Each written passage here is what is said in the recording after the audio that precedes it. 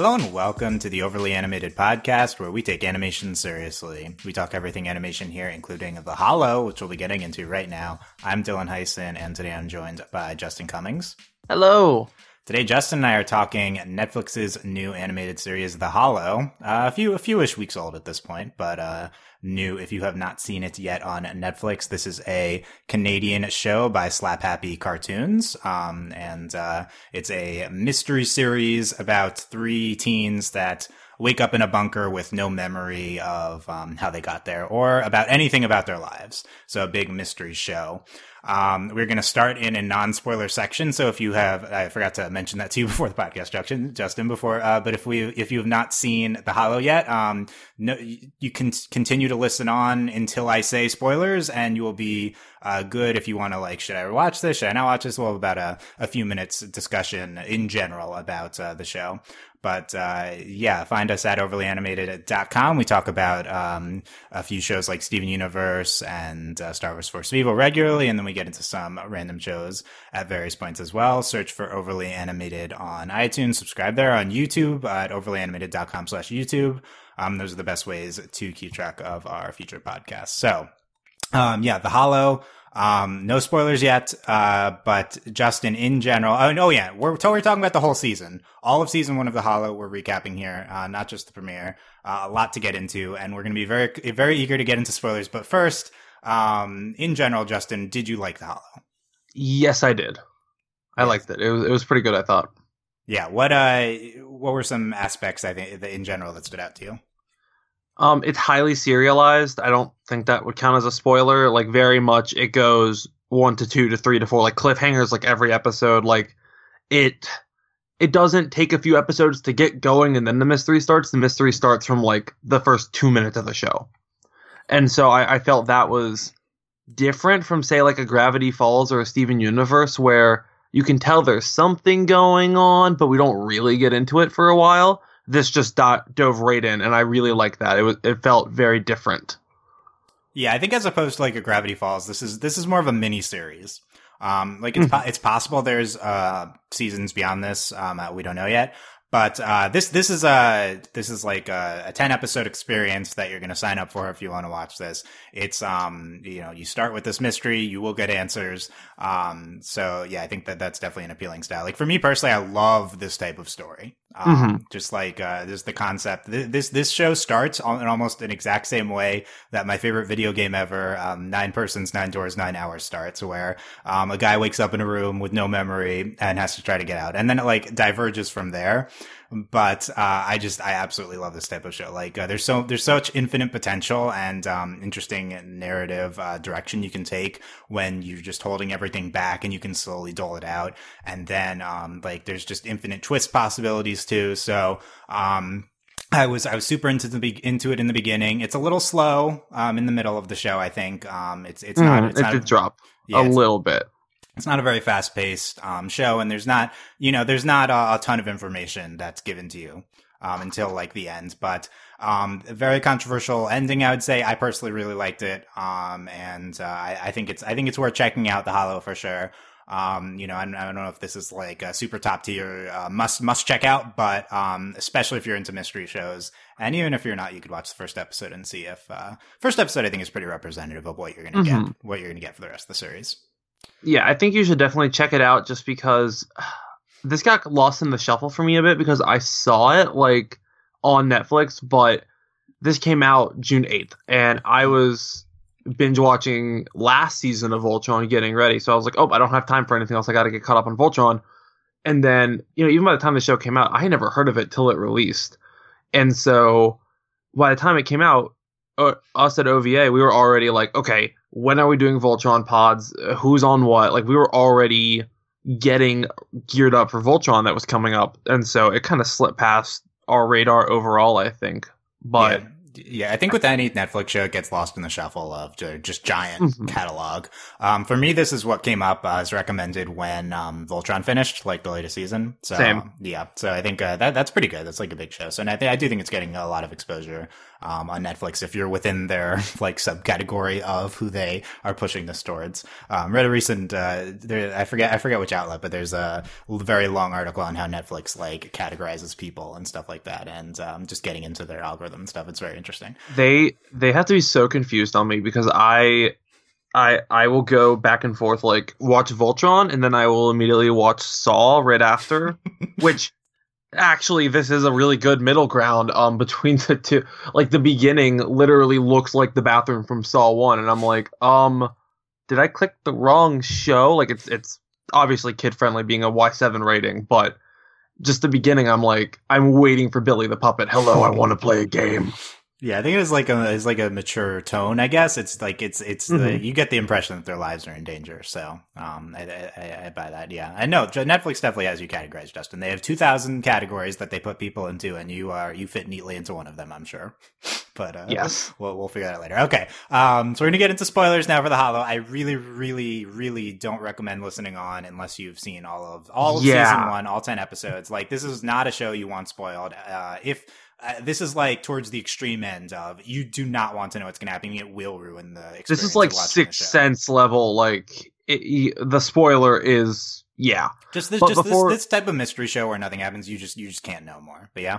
Before we get into spoilers, I do want to say the art style I think might put off some people. I really liked it, but I could see it being divisive.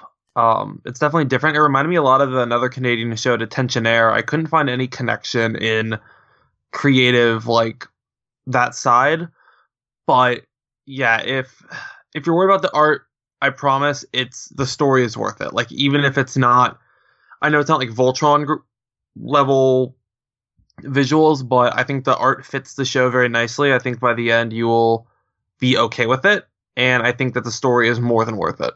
Yeah, that's a good point. A lot of us have been conditioned to be turned off by distinct animated styles.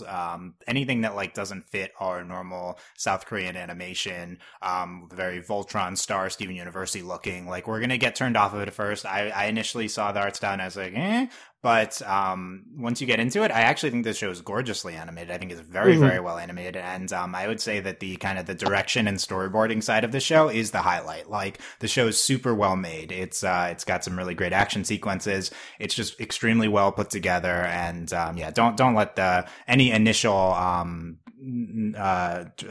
dislike of the art style affect your viewing, and that in general, also all animated shows, you shouldn't let that factor in. And to me, this is a great like family show. Like I feel like especially with Netflix's originals, it's either Netflix has this really bad habit of not making good all ages shows. They either make stuff like Black Mirror or Ozark, where I really don't want my little brother watching it, or it's like way the other end, like Llama Llama, Boss Baby, way, I don't want to sit through it. Yeah, it's like pre-K or for adults, but this is a show that's appropriate for any age kids, probably, that we're 20s people that we enjoy as well. Yeah.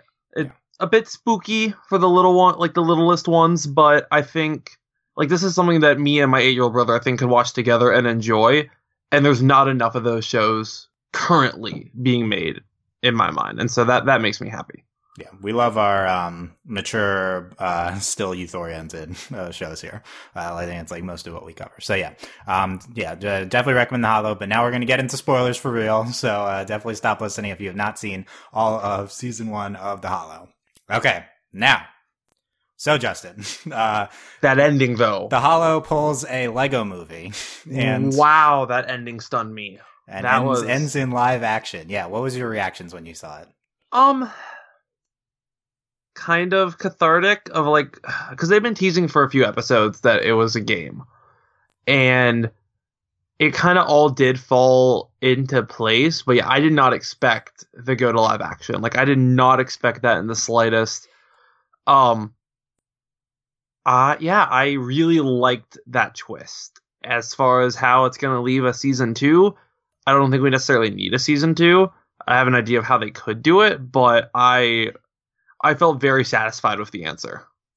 Yeah, in terms of season 2, I don't want to talk about this a lot. This is not a story that should have a season 2 because they ended the story here. You can't do this season 1 again, given what they revealed here. Unless there's a second tier of a reveal, you can't just make it a mystery thing because they gave it away. Like they're in a game show. That's it. Well, the second season is so easy. You just pull a Sword Art Online. This time the glitch isn't part of the game. The glitch is real. They have to go back in and investigate the glitch. Right, so that's a different type of show though. Like we're completely changing genres from mystery to like adventure, like action adventure, which they could do. But the mystery is who's causing the glitch. And so I'm not saying they should, but I'm saying that if they did, I think that's the best way to handle it.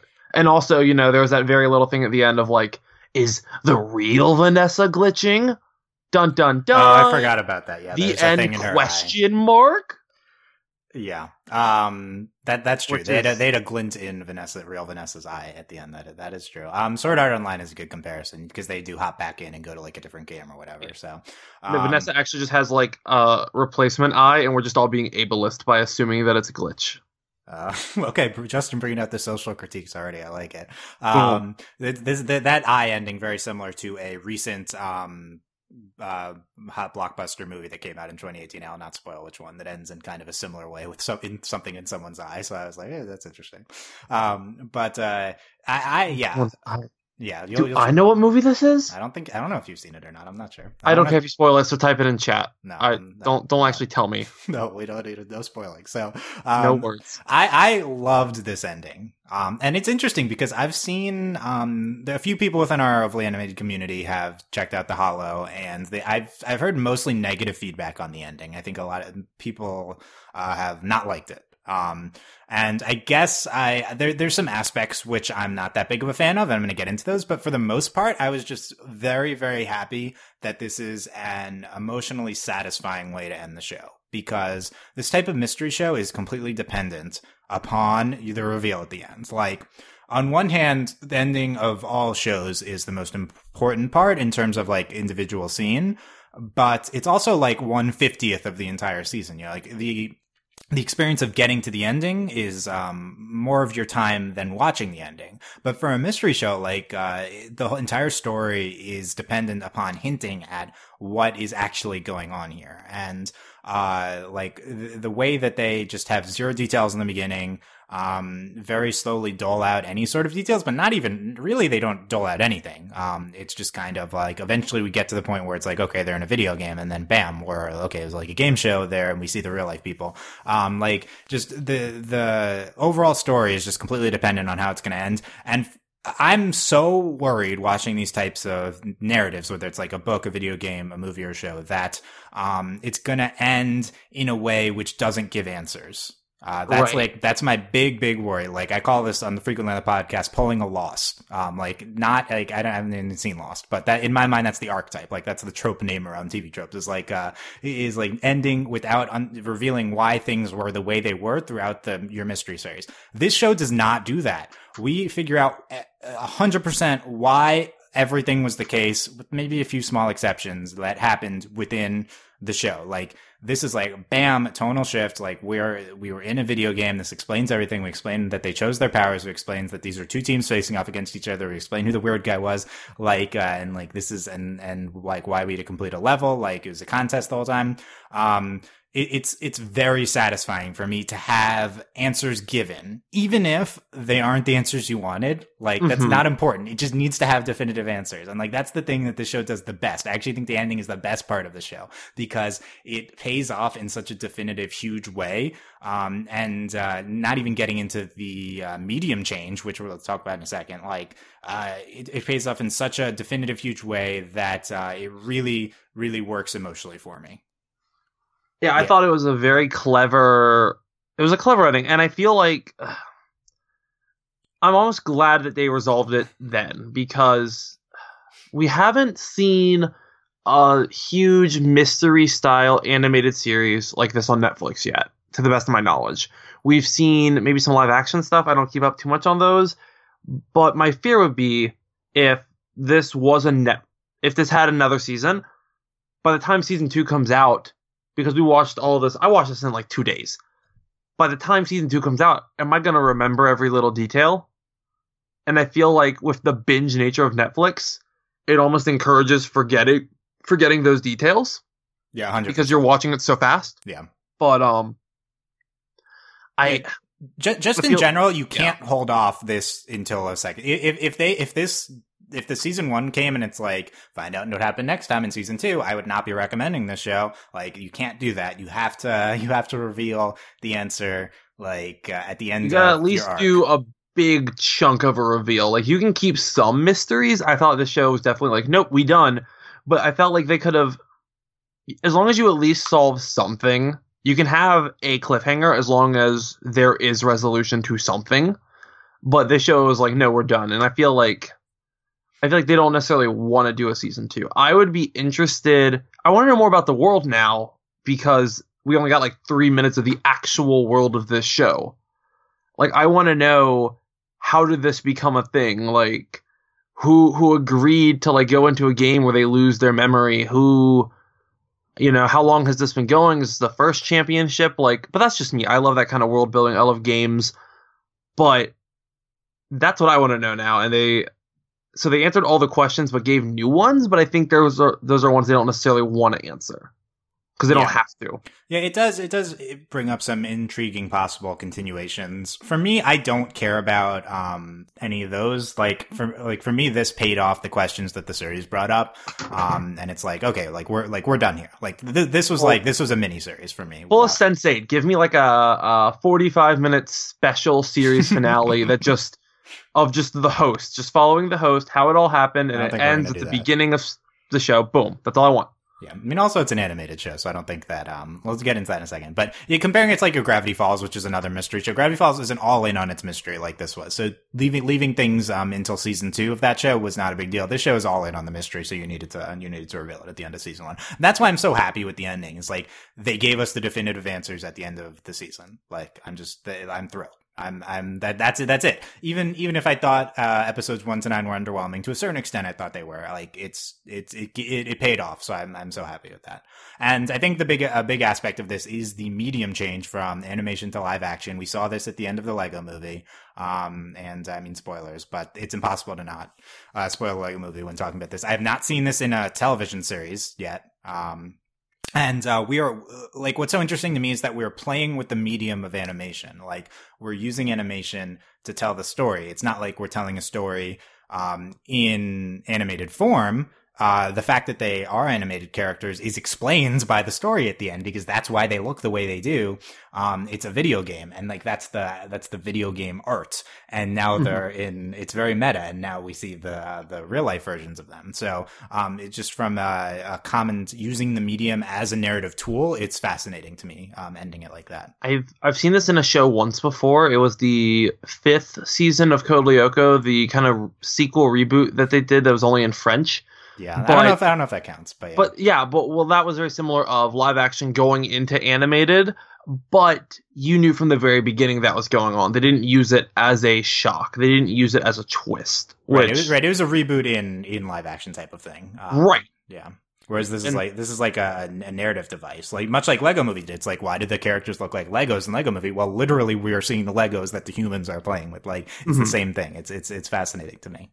I thought it was a great twist to reveal, because like, it's one thing if you already knew it was happening, but this was, you had no idea. Like, my jaw dropped. Yeah. Like, to me, it's the most surprised I've been, besides the recent major Steven Universe stuff. This is the biggest surprise I've had in quite a while. Yeah, I agree. This was one of my biggest, I live for twist. Like, this was one of the biggest emotional reactions I've had to a show in years. Like, it was huge to me. Like, that alone is, and I guess I'm trying to sell people on the ending. Like, that's the reason. Like, it was this awesome experience of watching it being live action, and it like justifies the video game thing, because otherwise that's kind of an underwhelming thing. Like, imagine the other way to do this, which is if you just animate them coming out of the video game at the end in a similar way to this being live action here. It's like, oh, okay, just they were in a video game, that's it. Like, that's kind of dumb. But they still look the same, like, even if you do it in a different art style or something, it's just like, okay. Or the lazier way of, oh, these characters look slightly different. Like, his hair is a little longer. Sword Art Online.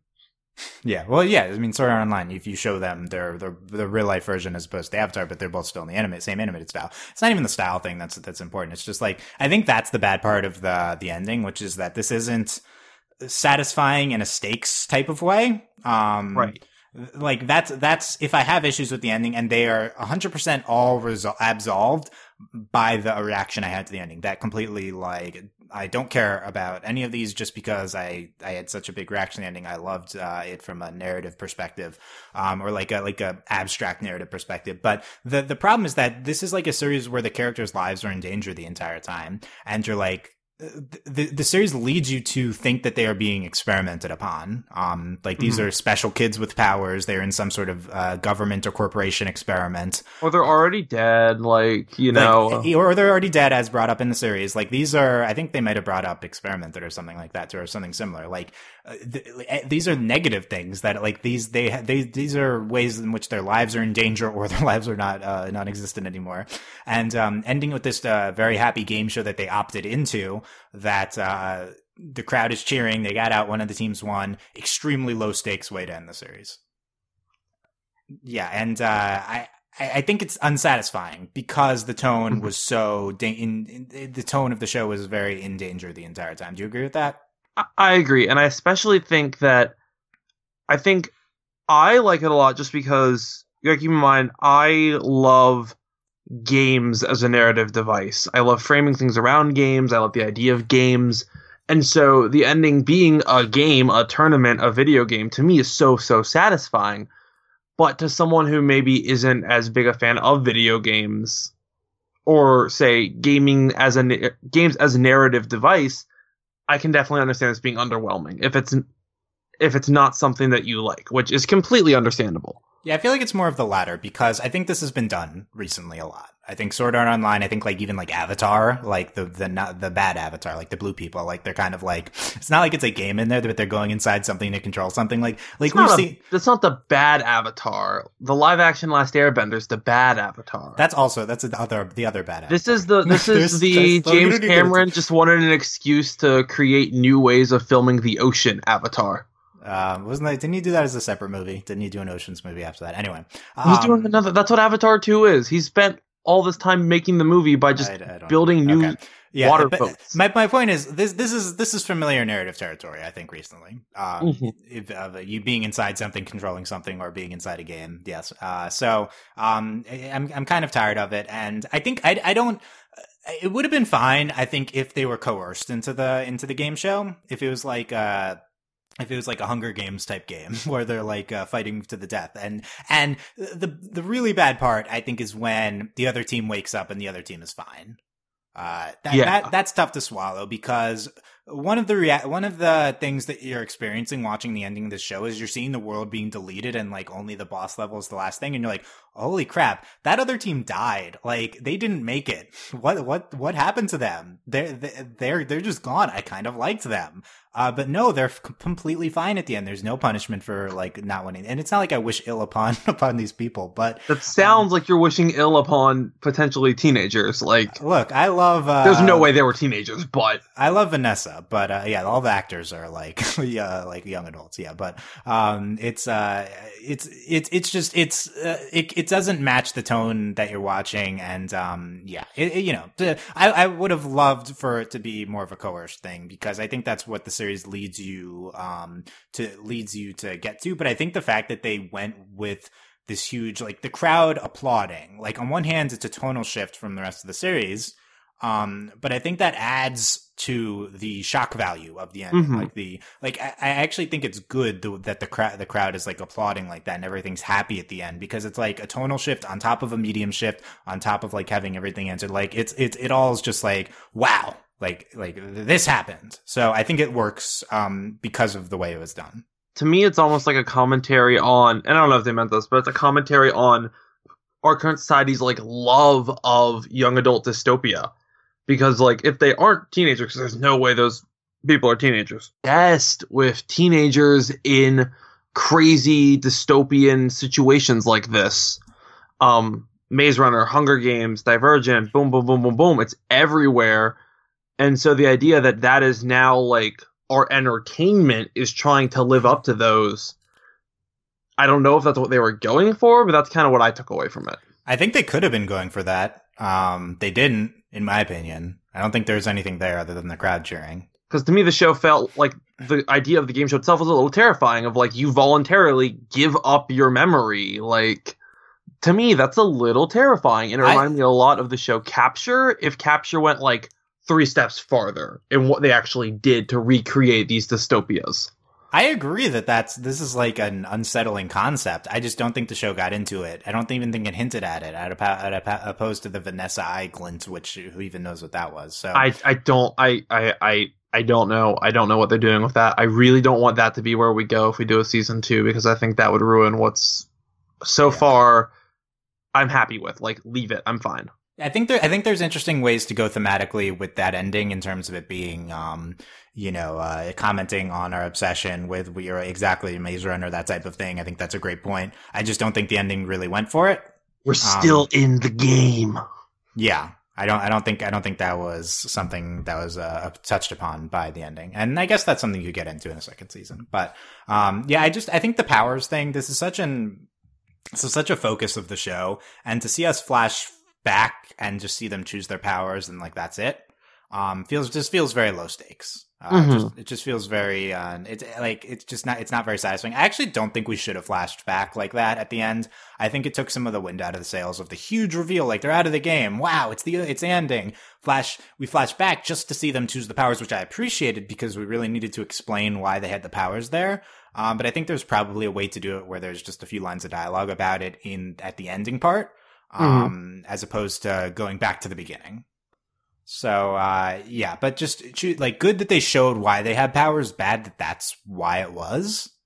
That's like the least interesting possible answer to why they have powers now. They chose it before the memory was wiped. Yeah.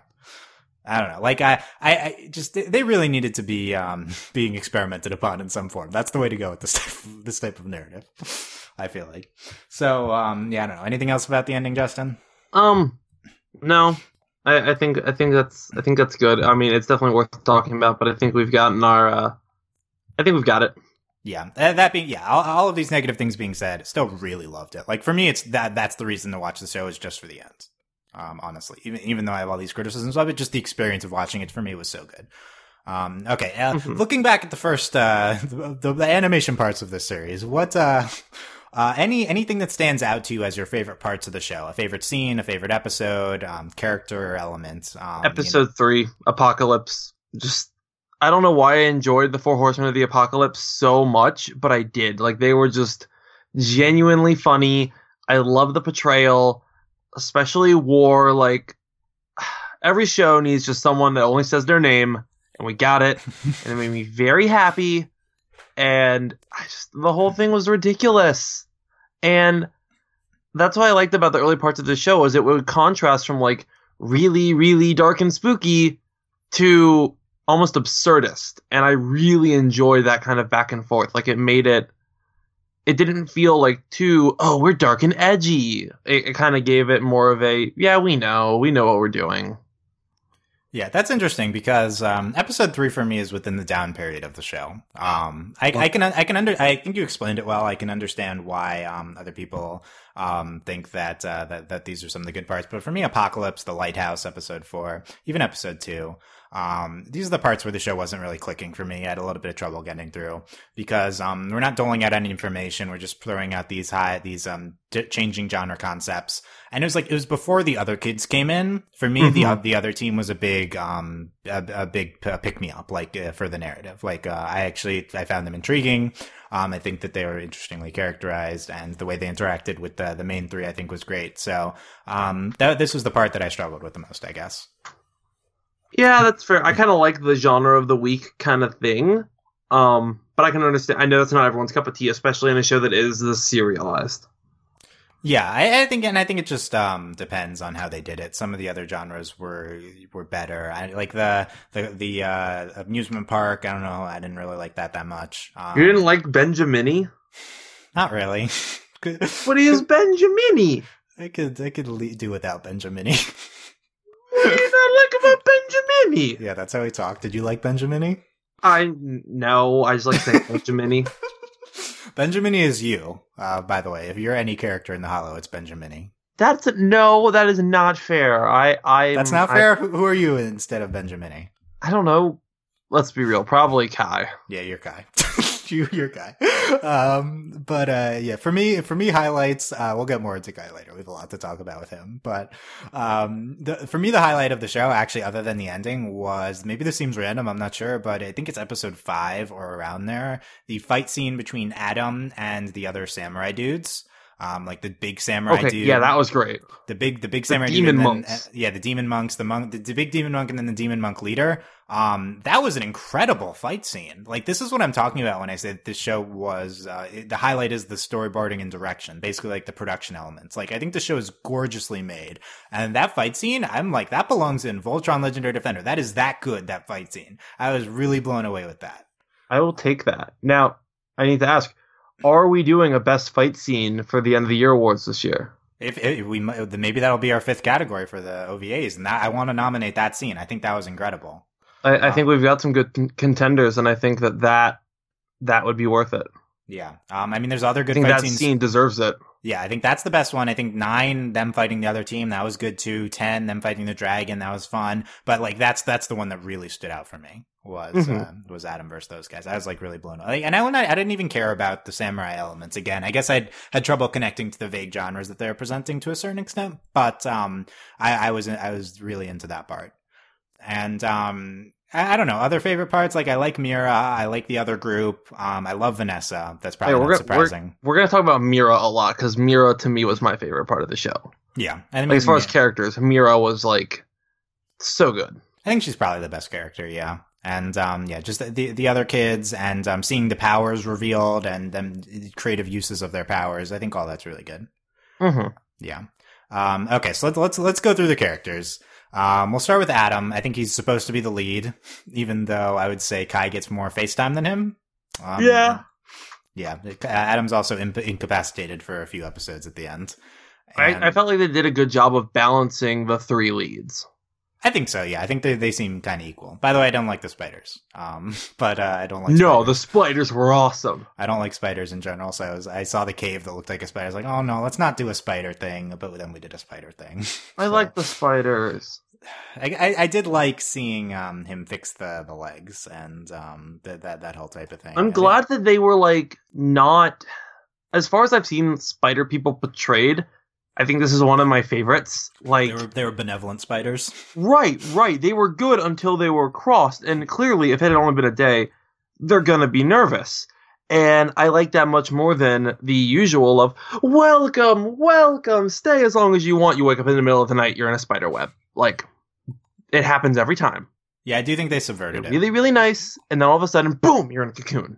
Yeah, like they subverted the spider trope. They were nice spiders. Okay, I like these spiders. You understood why they were mad in the beginning. I think they did a good job with that. So, Adam, what do you think of Adam? I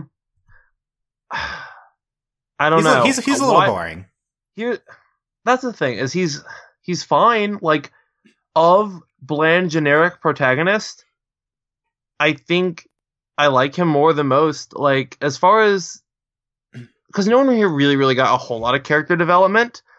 But I think Adam, I didn't find him annoying, which in a lot of these kinds of shows, I find the male lead boring. You know, if that makes sense. Like, a lot of times, especially writing young males, can be difficult as far as making them not be either A, hyper jerky and, you know, oh, I have to be the leader because I'm the leader, or the other. They're just, I never click with them. There's very few exceptions. Steven and Aang are the two obvious ones. But I didn't mind Adam. I thought he was fine. I thought he was good. Not my favorite, but fine.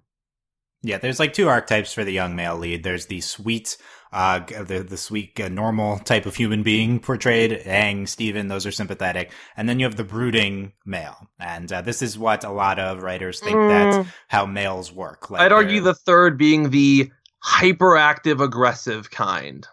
Yeah. Not brooding, but like, I have to fight everyone! Yeah! Okay. Yeah. Adam definitely wasn't hyperactive like that. I guess that's Kai. But Yeah, it's like there's like the brooding male type of lead, and that's unsympathetic to me. It's like that's not a real person. This is just like some version of masculinity that you think should be as symbolically as a character, and that to a certain extent that is Adam. He is the brooding lead. I think what's great about Adam is he is sympathetic, and he is he's a kind person. He cares about everyone.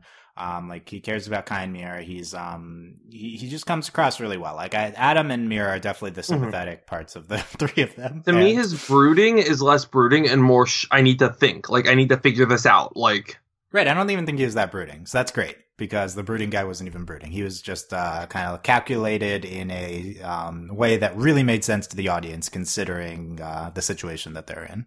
Why is his T-shirt the game show logo? I don't even know what his T-shirt is. So. His T-shirt is the Hollow logo. Oh, okay. His T-shirt is the logo for the Hollow. Like we see at the end of the show, the logo for the Hollow, and it's just Adam's shirt. And I'm like, why is he wearing the shirt in the game? Why only him? Is he the nerd that showed up like wearing like I'm the guy that shows up on Jeopardy wearing a Jeopardy shirt. Like that's literally what Adam did. Yeah, I like that commentary. Adam's the biggest Hollow fan. He showed up wearing the Hollow swag, and was his live action character wearing it too? I think so. Yeah, I'm like 99% sure. Yeah, because I think that the live action ones are supposed to look very, very close as far as clothing. Yeah, I think so. So that is funny. Yeah, the whole team should probably be wearing the logo if they're on like a team for a game show. Yeah, but I feel like then. Because we never talked about the logo on Adam's shirt once, which I thought was a little weird. Especially, like, you don't know your name. There is a weird logo. You should talk about the logo. But, yeah, the fact... I feel like if all of them had been wearing it, it would have been too much of a sticking point of, like, we're being, like, scientists. Like, we're being experimented on by scientists. This is, like, the lab thing. Yeah, I guess so. But Adam shirt aside, I found he was a solid lead, although kind of boring. Fair. Yeah. Okay. Let's talk Kai. Okay. So Kai is so annoying in the beginning of this show. He is like horribly. He really is a downer in the first few episodes. Like he definitely mellows out and he becomes more sympathetic. But I was so annoyed with Kai early on. Fair. Did you have that reaction? Fair. Yeah, I found him a bit annoying. I don't think I found him as annoying as you do, but I definitely was not the biggest Kai fan. The problem is that he was just unsympathetically portrayed for most of the show. Like a lot of his actions are just unsympathetic on purpose.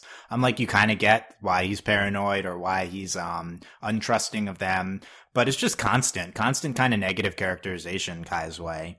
And, just like crushing on every single girl he meets in kind of a creepy way. Like, he's just, he gets there at the end, and I like that he's the engineer. I like that he fixes the plane. Towards the end, I think he gets there, but, they really should have, made him not as annoying. Yeah. Why can't he fix everything? Was that his power? That's the thing. They all have fire is his power, I thought. Right, they all have secondary powers, and the ending did not explain that. Like, they have them just select a thing on a screen. Wait, what's Adam's secondary power? I don't know if he had one. He's just general strength and capability. Protagonist is his secondary power? Yeah. I mean, he's like...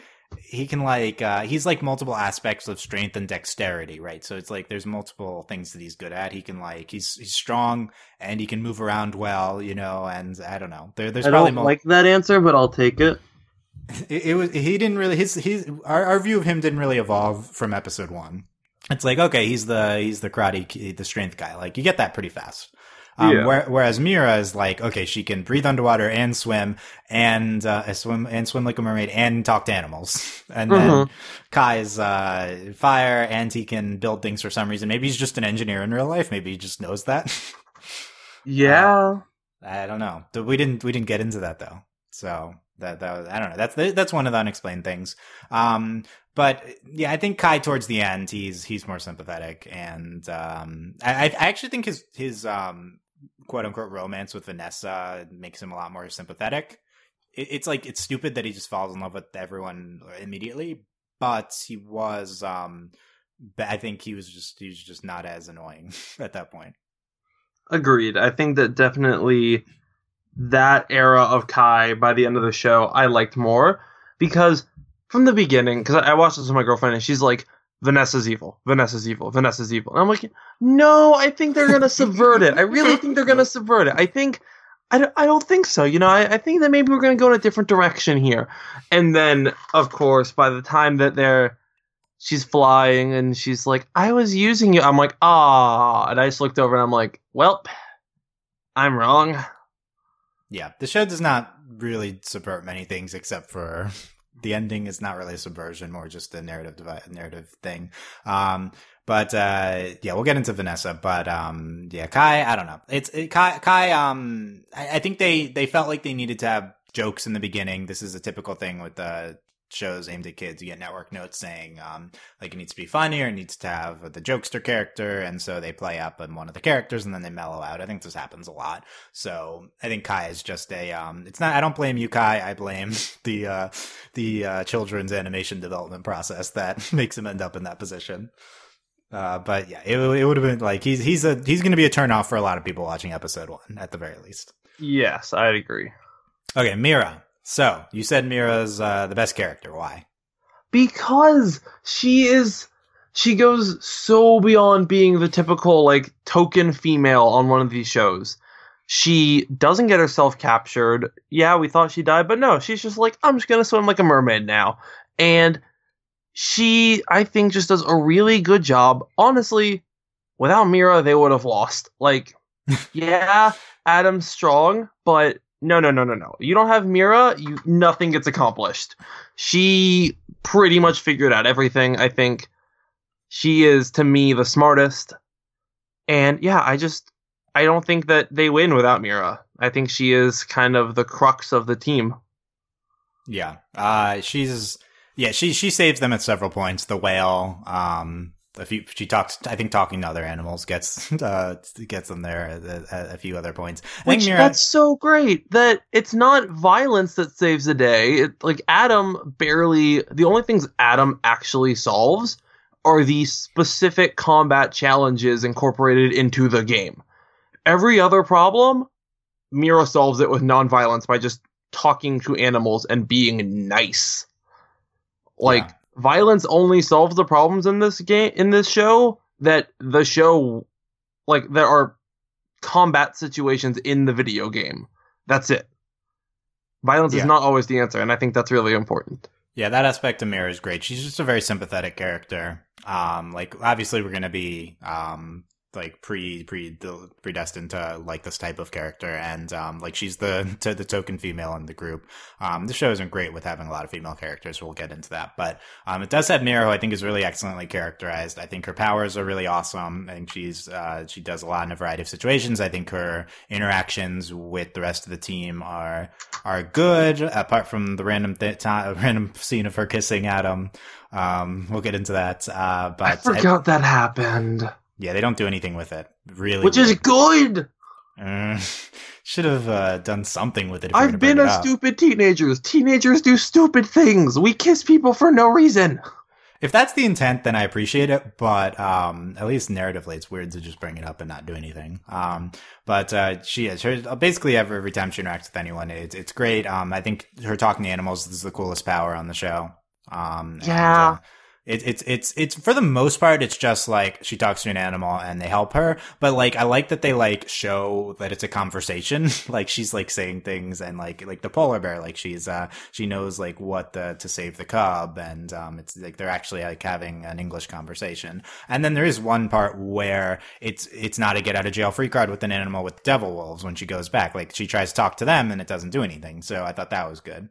But yeah, that was I guess the most intriguing power, although it's not clear why she has that. What was the thing she was picking from at the end? Did she pick animal or did she pick water?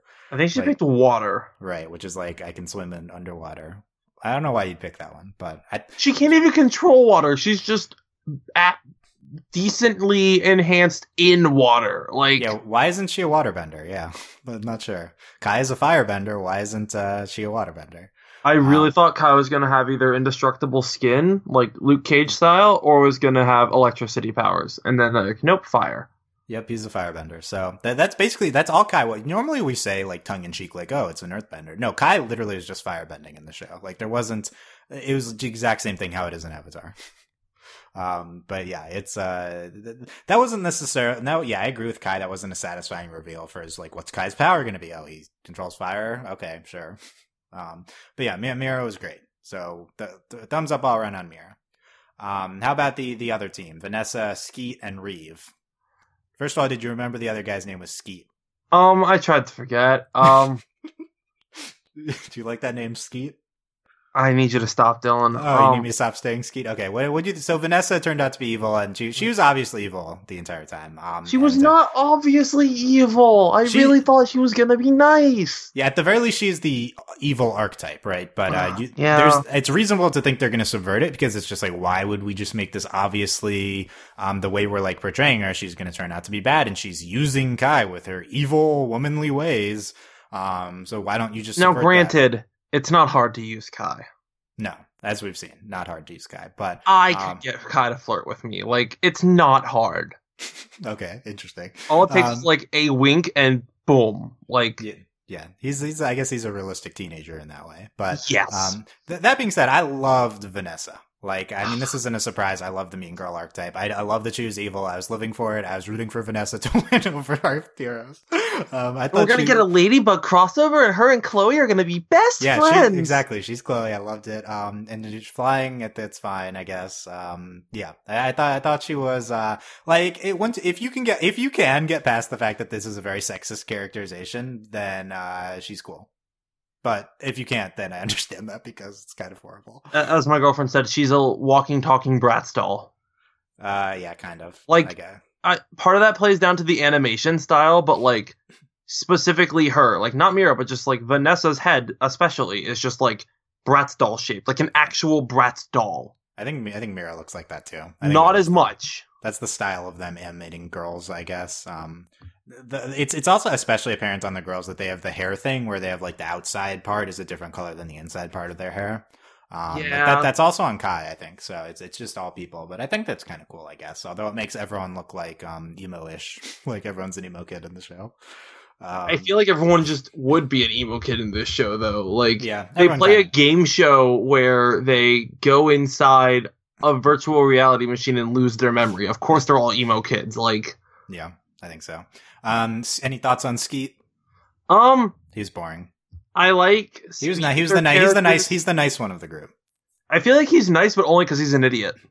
Yeah, basically. He's the stereotypical "I'm not smart enough to be mean" character, which I feel like every evil group has one of. Like, I would be eviler, but I'm not smart enough to do that. Yeah, that's kind of what he was. He was the least prominent of the three. I love the speedster fire fights. We got a good one in Sky High, because fire needs oxygen. You just wrap it all up. I wanted a better fight between Skeet and Kai. We got a little bit of it, not enough for my liking, but I like his powers. Yeah, he's got a little like glitchy neon thing going on with it too. Whenever he like starts running, I like it. He was well used in episode 9, I think, with that fight.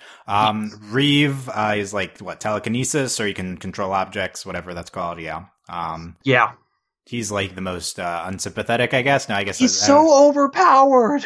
He's pretty over. I'm surprised, like, he loses. Like, I think he clearly has the best powers of all of them. Why couldn't he just lift the other people? It's like that stipulation you can only lift objects in the game world. I don't know. Yeah, he's he incapacitates them at several points by just like telekinesising something, but then like they just lose in the last fight. Yeah, I don't know. He should be better. So I like Reeve. However, would you agree that his primary characteristic is like anger, and like evilness at the other group? I did. Well, okay. Here's the weird thing with Reeve. On one hand, yes. On the other hand, they're in a game, and so it's this classic Survivor question of, if it's just a game, why is there morality? Like, I can do whatever I want because it's a game, but then back to, they didn't know they were in a game, but then back to, for some reason, the other team figured out they were in a game first. How did they figure it out? And when did Reeve's jerkiness start? And so it's a whole cycle of, I don't know why he's so angry, but yeah, he's angry. Yeah, side note, the other team somehow realizing that they're in a game, one of the things that goes unexplained at the end. I think I'm assuming that they just put a piece of the puzzle together quicker than we did. That's the impression that the end of the show gives you, is that they were both on equal footing competing, so that they were just ahead of the other team. But yeah, we'd really need to know that. That's unsatisfying that they knew something that they didn't, but we don't explain that. Also, like Tree Woman, we don't explain her at all. I think that's unsatisfying. Another part is like there's only one quest. Like they refer to, we're gonna do quests to solve the end of the game. No, you just had to bring the stick to the Tree Woman. That's literally the only question that was presented in the entire show. Yeah. So these are things that were not explained by the ending. Reeve is, I'm going to go kind of harsh here. I think Reeve is a racist characterization because he plays into the angry black male stereotype. I think it's kind of baffling that they made him just only have anger as his only characteristic. He barely speaks even. Yeah, it was baffling to me. Like the same thing with Vanessa. Good. Vanessa's super sexist characterization. Reeve's super racist characterization. I think to the show's credit, I guess Adam is not white, so that's that he's a good POC. And if he's supposedly our lead, like I think it's more of an ensemble of the three. But if Adam is supposedly our lead, then. Yeah, non-white lead, so good job. Yeah, person of color lead, and he's a great characterization. Also, Mira, probably not white, and she's great characterization as well. That being said, Adam is, I think, voiced by a white person, and also I think live action Adam was white. I think you're right, which is that's horrible. Really weird. Actually, that was horrible. It was live action Mira white too. I don't even remember. But, I can't remember. I was a little too dumbstruck at the end there. Her voice actress is white as well, so they whitewashed the voice roles, but they also at the very least Adam whitewashed the live action person. That's baffling. I don't understand why they would do that. It's just racist. That's not good. And this is an overall theme of the show. The show is not progressive, I don't think. Like no. That's the reason, and we're like the liberal. We've been called the hippie liberal animation podcast. We're the progressive podcast that talks about these types of things. And this, on one hand, 2 out of the 3 leads not white and great characters. On the other hand, you have Reeve and you have the whitewashing. In terms of gender stuff, on one hand, Mira's a great character and she's a lead. On the other hand, the other prominent female character in the show, Vanessa, is just the sexist archetype. And there's also 0 other females outside of Tree Woman in the entire show. Like one way you can tell if a show has a sexist perspective or not is hey. There was the Witches. Oh, the Witches, right? The Witches, another sexist archetype. The Witches, that's a good point. Granted, I would go more with that being like genre of like. Clearly they're just trying to do a genre. Like that's more mythological. I get why they did it, but it says something that they pulled on the sexist woman archetype as opposed to a different, woman archetype. But one way you can tell the show has a good perspective or not on gender is whether all the random secondary characters they introduce, what they are, and almost every single one in the show is male. So I think that is telling. I do like the Tree Woman was female and she was cool, but we didn't learn anything about her, which is disappointing. So yeah, not great with gender stuff in general. Not great with race stuff, and also just 0 queer representation, obviously. So that's yeah, that's how it goes, I guess. What do we think of Weird Guy? The weird guy, the host. Genuinely, I liked him a lot. I like that he looked very similar in real life as in the game as well. I love those kinds of characters. I'm genuinely. Yeah, I really liked him. I thought he was an interesting character. That's why I'm saying I want like a thing on him, because like I want to know, how did he get this job hosting this? Like, give me more. He's such a weird, just charismatic. Like to me, he was like, of all the secondary characters, I guess he's my favorite, just because he kind of pulls us through everything. And I love those smarmy, I know something you don't know kind of characters. Yeah. And I thought he was just so great. So great. Yeah, he's really interesting, and I think he pays off. Like, as we talked about elements that don't pay off, I think him being the host is really cathartic. Like, and it makes sense. Like, I can give you so many hints. Like, yeah, I thought that was great. Like, we explained the hints, we explained why he's randomly popping up, why you can portal them all over the game. That was good. I thought that was well done. We can explain that random line of "you chose to be here." Yes, that paid off well too. Another favorite scene, I didn't mention this earlier, was the first time we see the glitch hat. We see like it glitching when they run into when Vanessa, I guess, and Kai are flying and they run into the sky. That to me is like, oh, wow. Like, what's happening? Like, that's what I live for in this type of mystery series. And like, I didn't think that was like a computer game glitch. I was going more like Catching Fire glitch of like, this is all a big contained biodome. Yeah, Truman Show. Exactly. That's what I thought it was too. I thought that they were contained within a thing. And this is like fake life or whatever. Like, So, like the fake blind man. Yeah. Like, exactly. That's maybe what that hinted at as well. That was kind of a mislead, red herring type thing. But yeah, that was the type of thing. Cause it was like, it felt huge. Like, wow, we're getting somewhere, but it didn't give anything away. It just like very slowly getting us to the video game thing. And it did play in well to the video game thing at the end. Mm-hmm. Yeah. So I loved that scene. Any locations, that stood out to you? Here's a few. We had the bunker, the woods, the desert, the lighthouse, the samurai place, like the western town that they were in, the cowboy town, the whole ice place, the ice castle, the very frozen type. Elsa made it. And the spider town, and then the dragon castle at the end. There's probably others as well. What did you like the most? I feel like my favorite was probably the castle, even though there wasn't much there, just because that fight was so good. And then I think I really liked the ice place. I thought that they used, because there was just so much emotion and gravitas there. Yeah, I think the ice is what stands out to me looking back too. I think that was, and the bunker really well for done. just being, our introduction. Yeah, I think bunker / woods.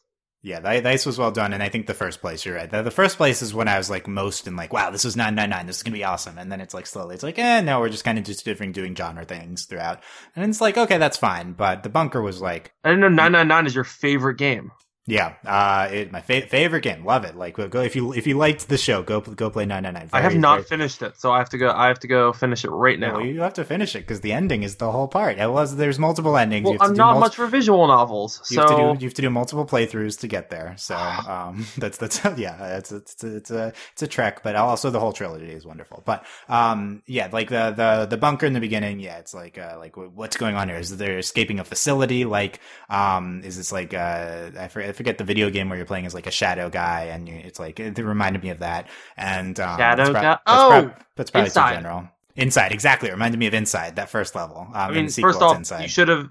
You sounded more like Limbo, but I knew it wasn't Limbo. No, Limbo and they're the two. They're both the thing, right? Yeah, Limbo and Inside, both of them. They remind me of more that. Factory, but yeah. The second one's more Factory, I think. Yeah, they reminded me of endings that made me very, very confused. Yeah, whichever one of those, the first one or the first one was, that's not what this ending was. This ending was definitive, and so that's like what I don't like. Although that was more of an aesthetic like game, like it's like the experience, and this is more of leading to something. So like I loved the tone of the first episode. Yeah, so I thought it was really cool at as many locations as they had. That's also really hard to do in animation. Like that's why I think that this is inherently a show that changes places every episode, and it's I don't know, that's like costly and like resource extensive. So I think that's impressive that they pulled off so many of these to such a high quality level, because like I said, I think the show is incredibly well produced. I think it's just very impressive. I was frequently impressed by how sequences were storyboarded and directed and stuff like that. And I think that I just think the show comes together very well. I think it's kind of more than the sum of its narrative, which is always what you want. You always want it to like turn into something, manifest into something like substantial and like better and like whole. And I do think it's like a great experience going through all 10 episodes of The Hollow. I'd agree. I think it's definitely worth it. Any final closing thoughts, Justin, on anything? I want more of this. Not necessarily more of The Hollow itself, but more animated miniseries. I know why we don't get a lot of them, because traditionally animation on stuff like Cartoon Network, Nickelodeon, it's got to sell toys. It's got to either move toys or it's got to move ad space in that time slot. But now with the advent of Netflix, we can get more of these, like stuff. I mentioned Detention Air at the top of the podcast. That was a miniseries Over the Garden Wall, like a lot of these miniseries are really, really good, and we've gotten a lot more in the 2010s. And I think this is just another sign of like, Netflix, you should be doing this. We need more of this. So I think if anything, this is like a lesson that animated miniseries can work very well. We don't need to aim for 100 episodes. We can aim for 10 and be happy. And yeah, I hope that we get more of these kinds of shows.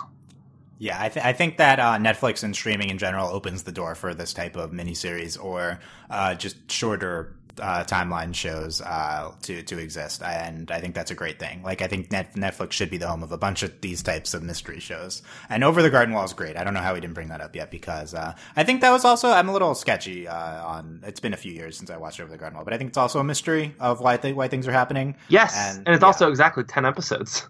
Yeah, so I don't remember. I actually think this. I don't remember feeling as cathartic about the ending of Over the Garden Wall as the show actually. It's not. Although Over the Garden Wall is certainly better in general, though. Yes, yeah, it is. I think the lead up is better in Over the Garden Wall. The Over the Garden Wall also does a few genres. I think they do different situations and stuff. They do more animated genres or like kinds of animation, while this does more, I guess, content genres of like action, like the samurai trope, the western trope, whilst Over the Garden Wall is like, here's like classic Betty Boop style animation, here's this, here's that, like more types of animation.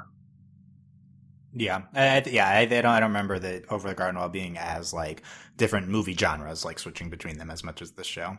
I don't think any episode of this was as good as the Over the Garden Wall episode with like the young woman and then the whoever that turns out to be a monster or something. Potatoes and molasses. Not that part, but that's another thing. But it was very vague. I love that episode, whatever that was. Yeah, I guess I need to rewatch Over the Garden Wall. That's what I'm getting from this discussion. It literally takes 2 hours. Go watch it. Yeah, I should. Yeah, Hollow. I'm very happy I watched it.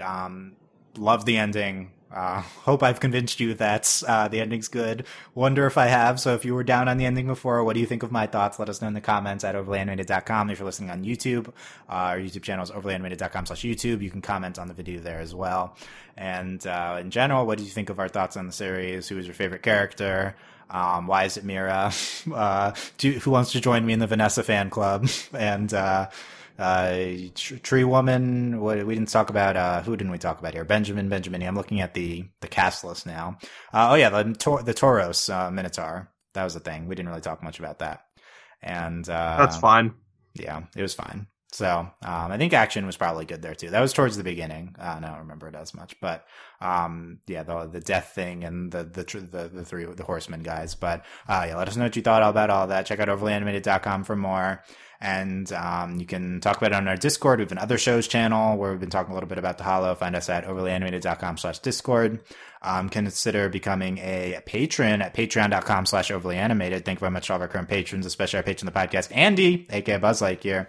And thanks as always to our patron executive producers, John, Ryan, Steve, Alex, Andy, and Hugh. Check out overlyanimated.com for other animation content. We recently, as mentioned, went through all of Voltron Legendary Defender Season 6, and upcoming we have big Steven Universe episodes, so if you're into that show, check out our coverage of that there as well. Thanks for listening, guys. We will see you next time. Bye. Bye.